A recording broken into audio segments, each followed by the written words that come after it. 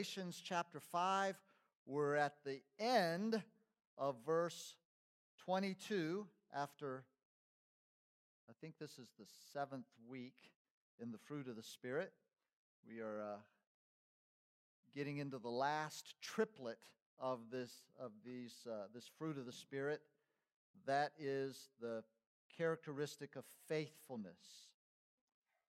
Galatians chapter 5, verse 22. And if you'd like to follow along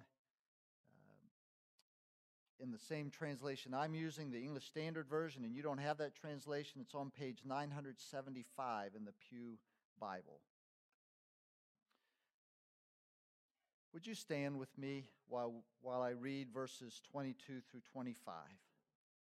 When I'm done, I'll say, "This is the word of the Lord." If you believe it with me, say, "Thanks be to God." But the fruit of the Spirit is love, joy, peace, patience, kindness, goodness, faithfulness, gentleness, self-control.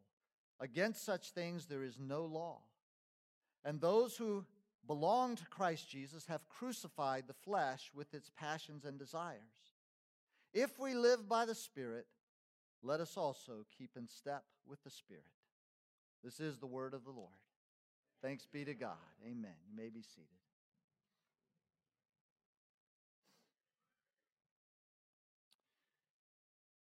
When I first memorized this verse years ago when I was in the Gideons, there was a memory packet, and this was one of those verses in that packet, and we memorized in the King James Version. And the King James Version says that the fruit of the Spirit here is faith. You'll notice in our translation it's faithfulness. Well, the challenge is that the same Greek word that's translated faith is the word that's translated faithfulness. But I think the English Standard Version and most other contemporary versions have it right here.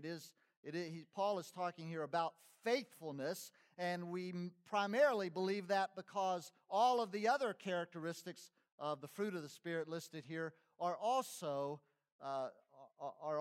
ethical virtues that are shown toward others. It's not mainly talking about faith, but it is talking about our faithfulness toward God, toward the gospel, toward one another in the body of Christ. This faithfulness means loyalty, trustworthiness, dependability.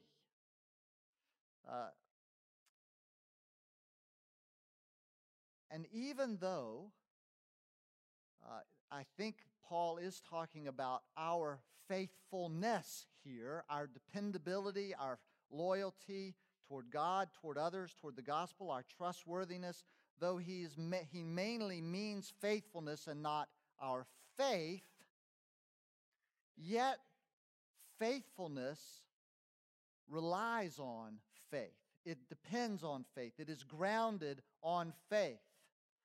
In other words, our faithfulness absolutely depends on our faith in God's faithfulness. Doubting God's faithfulness leads to our failure in faithfulness. Let me illustrate what I'm talking about here from an Old Testament example of Saul, King Saul, in 1 Samuel chapter 10. In 1 Samuel 10, Samuel anoints Saul as king, and then he tells Saul, says, "Now, when you go to Gilgal, and I want you to go to Gilgal, behold, I am coming to you," he says, "to offer burnt offerings and sacrifice peace offerings."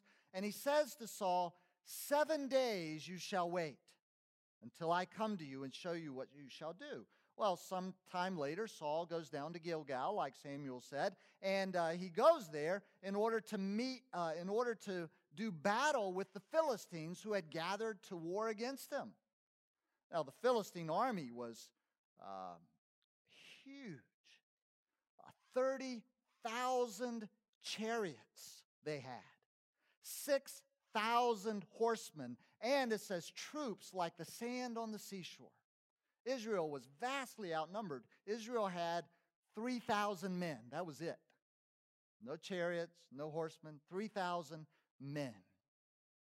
And Saul was told by Samuel, he said, "Now wait 7 days until I come to you and offer these sacrifices and beseech God's blessings." Well, Saul's waiting, he's waiting, and he's waiting. And the Israelite soldiers are starting to flee. They're starting to desert, right? They're finding places to hide because they know that they are overwhelmed. This is going to be suicide.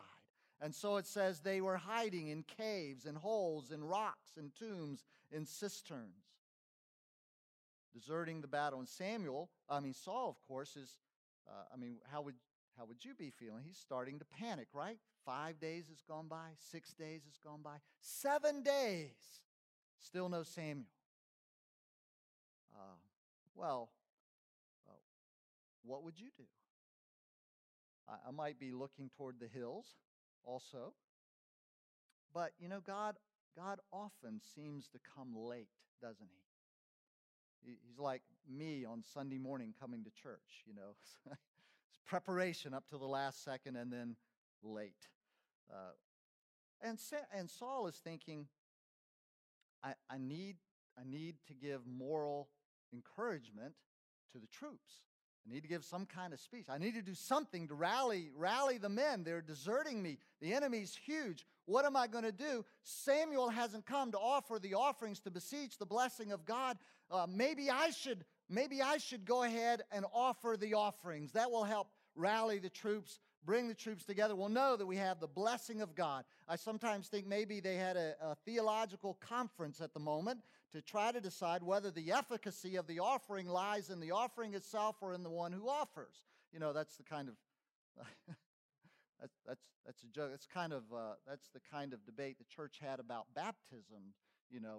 Is the baptism effective? Does it count if the person who did the baptism was not a believer or apostatizes later on or whatever? And they didn't really have a conference like that. But Saul decided, I can offer up this sacrifice as well as Samuel, even though he wasn't authorized to do so. Saul was king. He was not priest. Samuel was authorized to offer up the offerings, but Saul says, "We need the blessing of God. I'll go ahead." And he goes ahead, and he does it. And then, guess what? Samuel shows up. What have you done?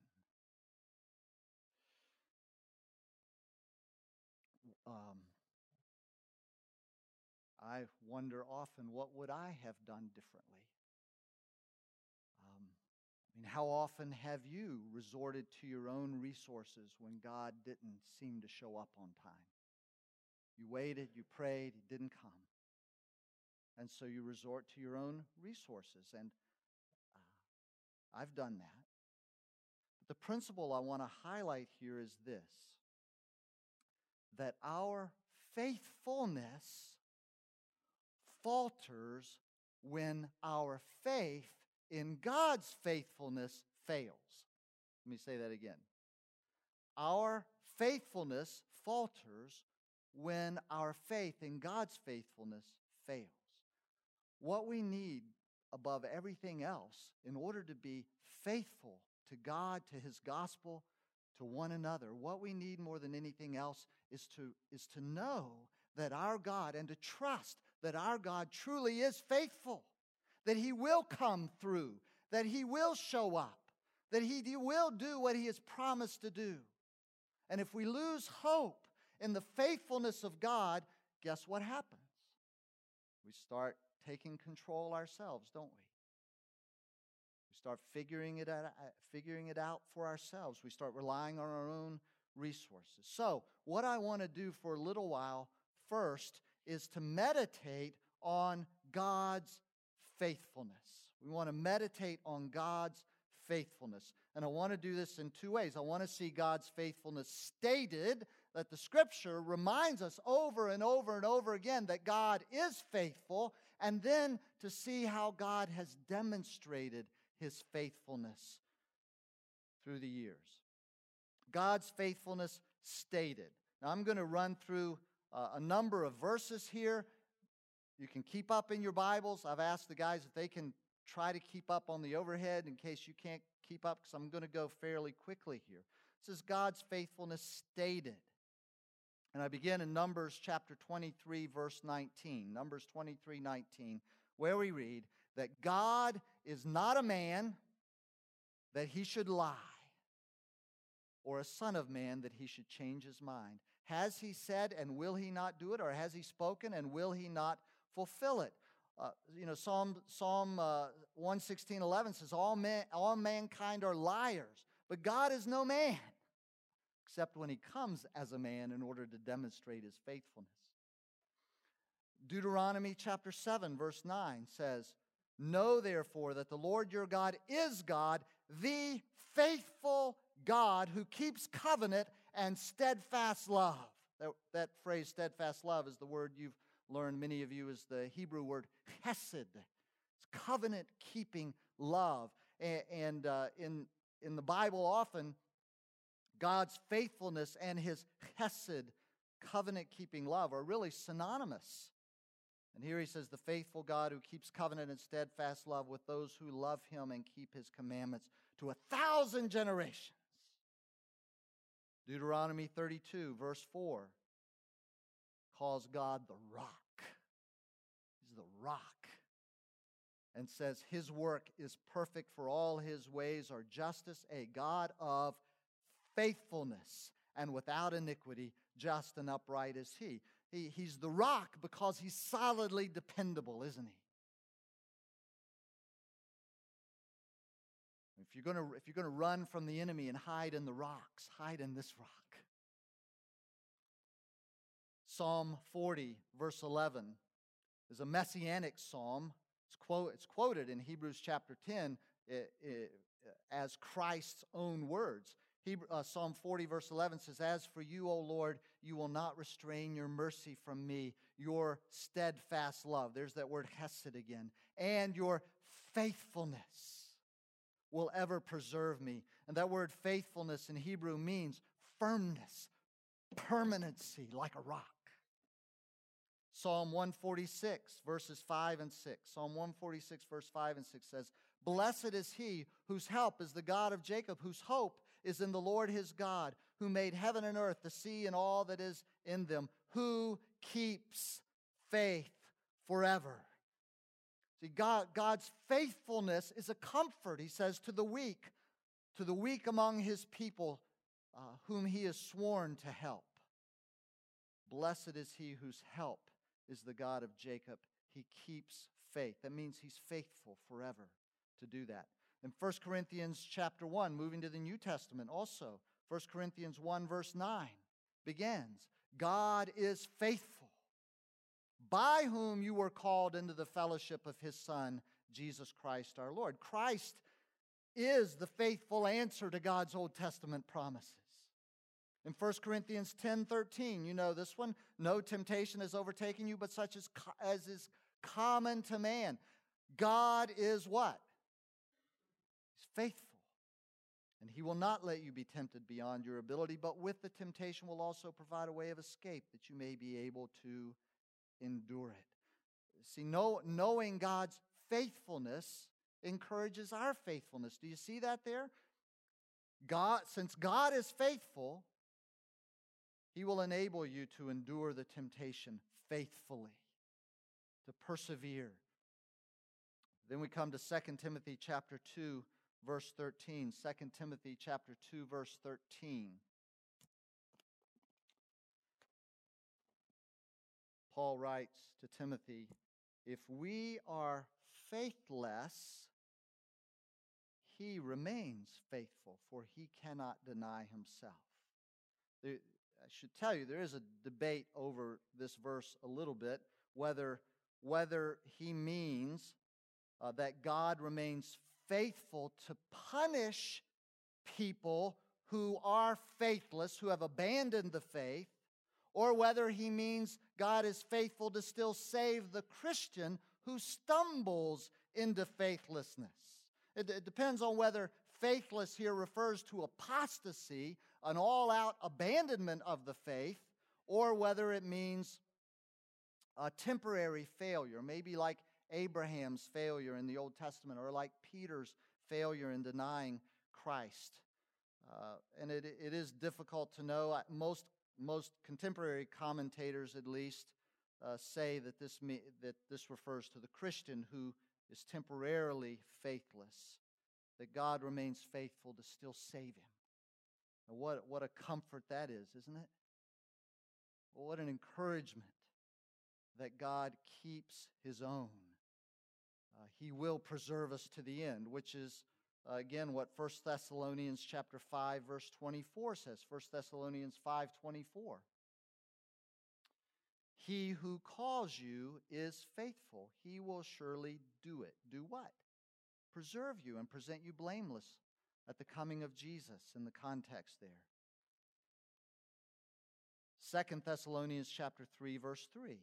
But the Lord is faithful. He will establish you and guard you against the evil one. That's our hope for defense against the devil, that the Lord is faithful. Titus 1, verse 2 refers to God who never lies. Hebrews 10:23 says, I really want you to see this one. This really sums up what I'm trying to say. Let us hold fast the confession of our hope without wavering. In other words, let us be faithful. Why? For he who promised is faithful. Do you see the connection between the two? Because he is faithful, let us be faithful. If he's not faithful and we begin to doubt his faithfulness, it will be difficult for us to hold fast the confession of our hope. And so we meditate on his faithfulness. Finally, in 1 John chapter 1, verse 9, here is our encouragement to confess our sins. If we confess our sins, he is what? Thank you. He is faithful and just to forgive us our sins and to cleanse us from all unrighteousness. God's faithfulness stated. Now, we often say to ourselves and we say to one another, look, God is faithful. God is faithful. Persevere. God is faithful. But those are statements, and statements can be easily doubted. The question is God really faithful? Where do we see that? Where do we find God's faithfulness played out? And so we want to think about, for a few minutes, God's faithfulness seen. God's faithfulness stated, but God's faithfulness is seen. And we want to see God's faithfulness displayed in two primary ways. The first way is through creation. Look at creation, and I'm referring here to Genesis chapter 8, verse 22. This verse is given, these words of God are given to Noah after the flood, after things have dried up, after Noah has set foot out on the ground and offered up sacrifices. We read there, God says, while the earth remains, seed time and harvest, cold and heat, summer and winter, day and night shall not cease. Do you doubt God's faithfulness? Then listen, remember every sunset and sunrise. How many of those have you seen? Like one a day, right? For you. I don't imagine any of you, unless you've been knocked out in the hospital or something, you have not missed a sunset or a sunrise. There's not been lacking one. All the days of our life for thousands of years. The sun has risen, the sun has set. Spring is coming again. You know, how often does spring come? Like every year. Right? Has God ever failed to bring spring? Sometimes they've been short. Now, if you live on the equator, maybe it's just you miss something there, but God's people in Israel are about the same latitude we are. We don't miss the spring. We love the spring. harvest year after year says to us, God is faithful. God says, am faithful. I'm faithful. I'm faithful. I'm faithful. And so we sing summer and winter, springtime and harvest, sun, moon, and stars in their courses above. Join with what? All nature in manifold witness to thy great faithfulness, mercy, and love. He is faithful.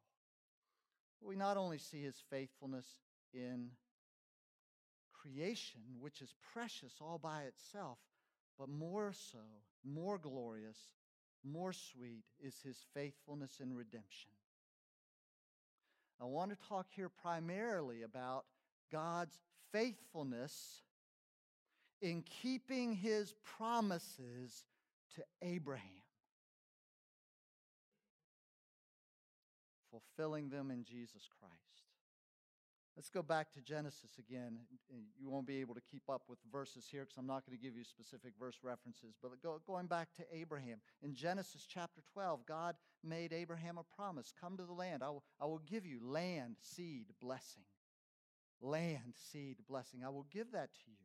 Genesis chapter 15, he takes Abraham out, says, look at the stars. Your descendants will be as many as the stars in the heaven. And Abraham, no doubt, is thinking, when is that going to happen? I'm getting older. How is that going to happen? I'm getting older. And he gets older, and he's still got no kids. And he says to God, how about Eleazar, my servant? Let him stand in for my son. He's like a son. He's part of my household. Let him be the seed through whom you will give blessing and bless all the world. And God says, nope, not Eleazar, your own son.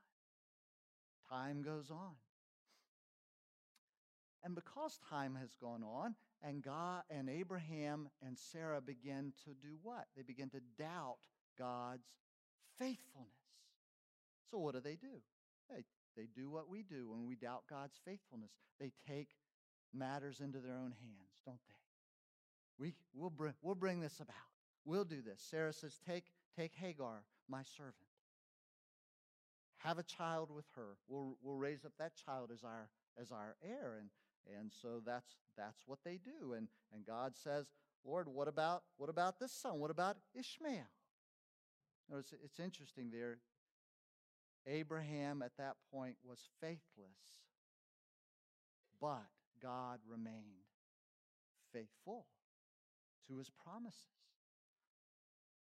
Abraham's now 99 years old. Sarah is 89 years old. There's no hope. There's no way. It's not going to happen. Why? Because God has come too late.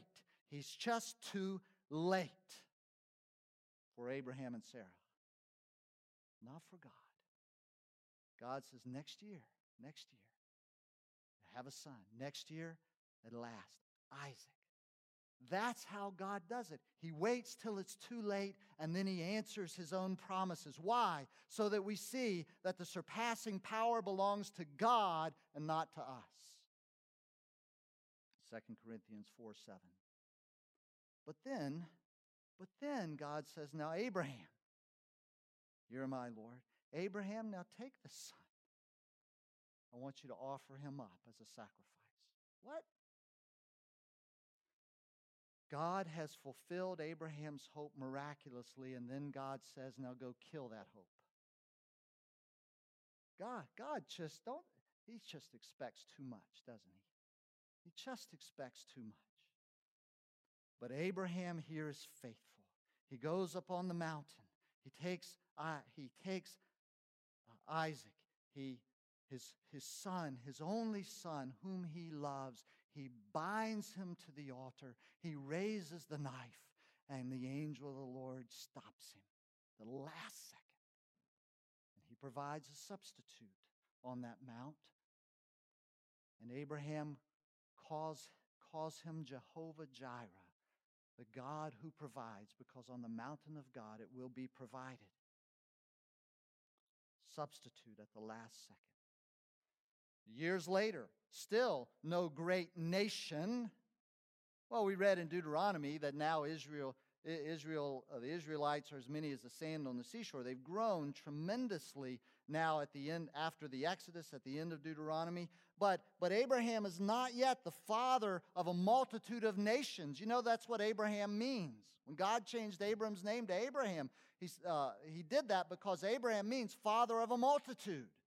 And he means a multitude of nations, and it's not that. And so he waits, and he waits, and Israel waits, and Israel waits, and Israel waits. He goes into captivity. He comes back out of captivity, and everything's so small, it's just not happening. Where is God? Because he's late. 2,000 years later from Abraham's day. Much too late for the Israelites in their mind. Messiah is born.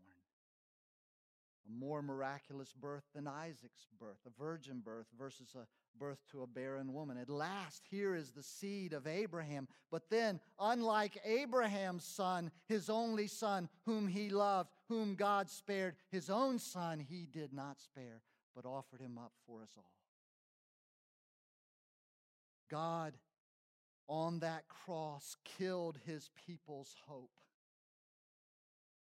Killed our hope, as he is wont to do. But then, resurrection. And there it is at last, the faithfulness of God in glorified flesh. Then what does God do? God begins to multiply his descendants through faith. And makes his only son, the seed of Abraham, the father of nations. And here is Abraham, great Abraham's greater son. Kings come from him. Kings and queens come from him. And here you are. A royal nation. Raised up out of the ground, as it were. Point is, faithfulness. God's faithfulness to his promise to Abraham is so important. God is so committed to fulfilling that promise to Abraham that he must sacrifice his own son for sins, for our faithlessness, so that nations could come to him. It was through Christ for us. It was necessary that it be through Christ, so that it could be through faith and not by works, or else no one could come, and God's promise would have failed. God's promise would have failed. Look with me at Romans chapter 4, verse 16 for a second. Romans chapter 4, verse 16. This is talking about God's fulfillment of his promise to Abraham. And he says, that is why it depends on faith, in order that the promise may rest on grace and be guaranteed to all his, that's Abraham's offspring, not only to the adherent of the law, but also to the one who shares the faith of Abraham, who is the father of us all. As it is written, I've made you the father of many nations in the presence of the God in whom he believed, who gives life to the dead and calls into existence the things that do not exist. Why did it have to be through faith in Christ, in order that the promise to Abraham could be fulfilled? So that we become children of Abraham by faith, because if it were by law, he would have no children. God keeps his promises as demonstrated through Christ, fulfilling the promise to Abraham. Has God been faithful? Has God been faithful? Look around you. Here supremely is the expression of God's faithfulness. We are the proof. You say, yeah, but what about the future? You know, he's okay. Here I am. Here we are. Summer, day, night, spring, winter. It's all God. Okay, God has been faithful, but you know, next time I'm not sure he's going to be faithful. I struggle with that. You know, God has been so faithful to our family. How often grief hath he not brought us relief? He's been so faithful. But I'm not sure about next month or next year How do I know about the future? Well, Romans chapter 8 argues exactly that point, that God, who has been faithful in the past, must be faithful in the future. Romans 8 verse 32 says, "He who did not spare his own son, but gave him up for us all, how will he not also with him graciously give us" what? All things. All things necessary for life and godliness, but all things is all blessing, all joy, all salvation, all ultimately resurrection glory. That's why he says in Romans 8:28, all things must work together for all things work together for the good for those who love him and who are called according to his purpose. Or as the Heidelberg Catechism puts it, and because this is what it means, all things must work together for my salvation. And he means there not our past salvation, but our future salvation on the day of judgment when we stand before a holy God. And God says, righteous. Not unrighteous, righteous. Why? Because of the work of Christ on the cross and our faith in him, which is demonstrated by faithfulness. God says, righteous. How do we know he's going to do that? Because he gave his son to make it so. He's given the greatest gift. Won't he give the lesser gifts also? Won't he bring us all the way? Will his work on the cross be wasted? Will his blood be lost? Not a chance. But remember, God tends to wait till it's too late from our perspective. Remember Lazarus. But resurrection glory never comes before death. But resurrection glory will come. Why? Jehovah Jireh, on the Mount of God, it has been provided. Because he has already come. So we sing again, pardon for sin and a peace that endureth, thine own dear presence to cheer and to guide, strength for today and bright hope for tomorrow, ultimately in resurrection. Blessings all mine and 10,000 besides. Why? Because great is thy faithfulness. And because he is faithful, we too can walk in faithfulness. The fruit of the Spirit is faithfulness because Jesus is faithful and the Spirit is the Spirit of Christ. The Holy Spirit brings into us the presence, the power, the person of Christ and Christ-likeness. So we too would be faithful. And we could take some time, and I'm not going to do it now because I really want to end on the focus on God's faithfulness. But there is passage after passage of the call to our faithfulness in ministry, in temptation, in the little things, in prayer, in affliction, in our integrity, in witnessing, in fellowship, our faithfulness toward missionaries, and our faithfulness even in death. Remember the story of one of the early martyrs of the Christian church, Polycarp. Polycarp was the 2nd century bishop to Smyrna, and he was burned at the stake and pierced with a sword, with a spear.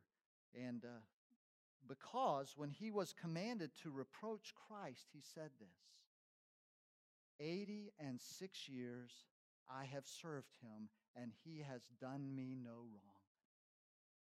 What's he saying? He's been faithful. How then can I blaspheme my King and my Savior? It's the faithfulness of Christ himself who most motivates us. I think of John 13, verse 1, and I'll just close with this.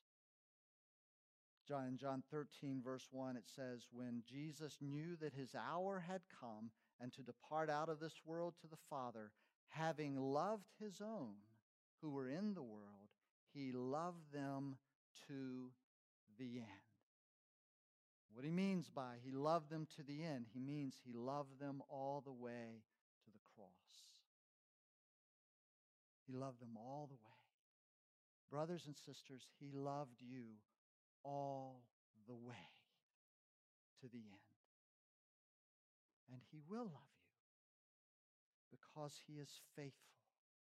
Knowing the faithfulness of God displayed in sacrificial love for us, that's what motivates and enables our faithfulness.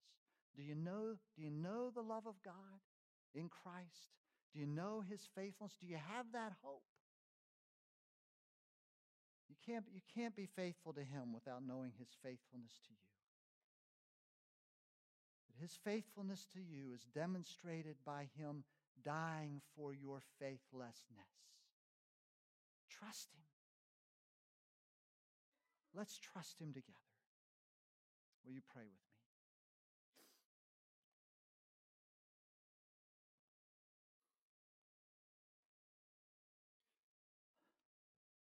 Oh, Father, in Christ you have been so faithful to us. Your faithfulness extends beyond the time when there is day and night,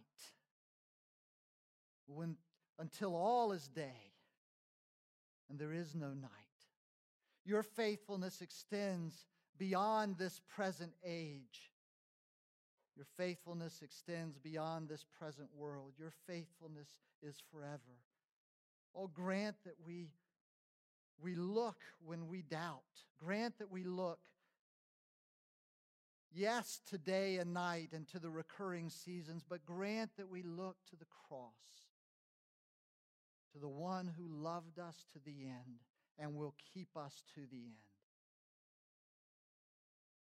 Grant us confidence through your word, by your Spirit, in order that we may be faithful to you to the end. For, as our Savior said, he who endures to the end will be saved. Grant us that faithfulness as we look to you. In the name of Christ, amen.